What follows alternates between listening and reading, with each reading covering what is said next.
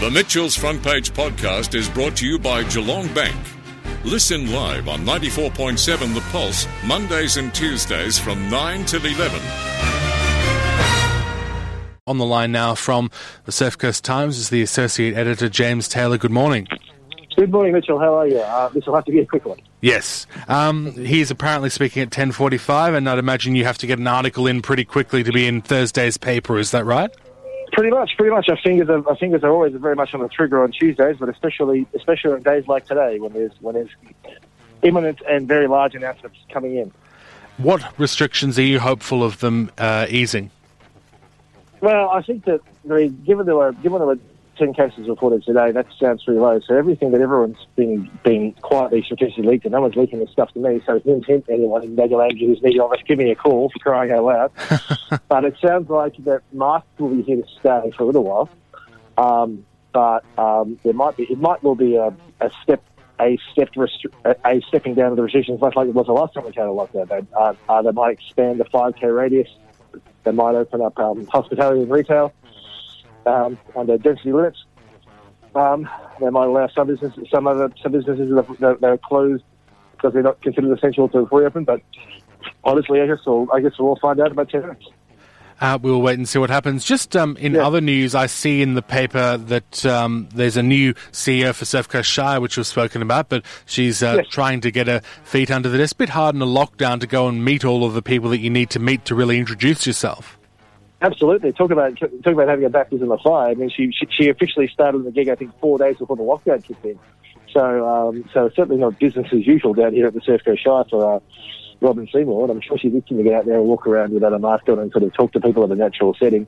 And not only do that, but also do that with the staff, because I wouldn't know what it's like inside the local government when there's lockdown on and various things that you run are shut and various other things you do are severely spurt out. But I can't imagine that it's easy. It would be hard at any time, but to have it in a lockdown, hopefully the restrictions ease enough so that she can actually get out and start to do her job easily as of today. Yeah, absolutely. Hopefully there is some good news, and we'll wait to see what that is.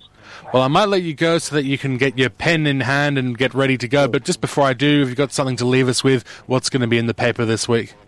Yeah, a couple of local milestones on the footy front. Fans of the Torquay Footy Club will notice that both Travis Boak and Ed Curnow and Sean Higgins of sort of local football fame. Travis is from the Torquay Footy Club, as a junior. Ed Curnow, I think possibly South Island, and then Monterey, and I think Sean Higgins played his footy at Newtown. They've all had milestones recently. Travis Boak, I guess, is the biggest of the three, because he's now racked up 300 AFL games. So we got some details of him. Also had a short and interesting little chat with his mum Chicky, who had a roller coaster between Victoria and South Australia, trying to get to see her son play, and almost got the gig in the SEN commentary box on Friday night. Wow!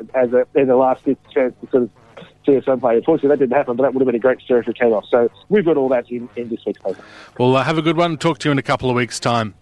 Thanks, Mitchell. James Taylor there, the Associate Editor of the Surf Coast Times.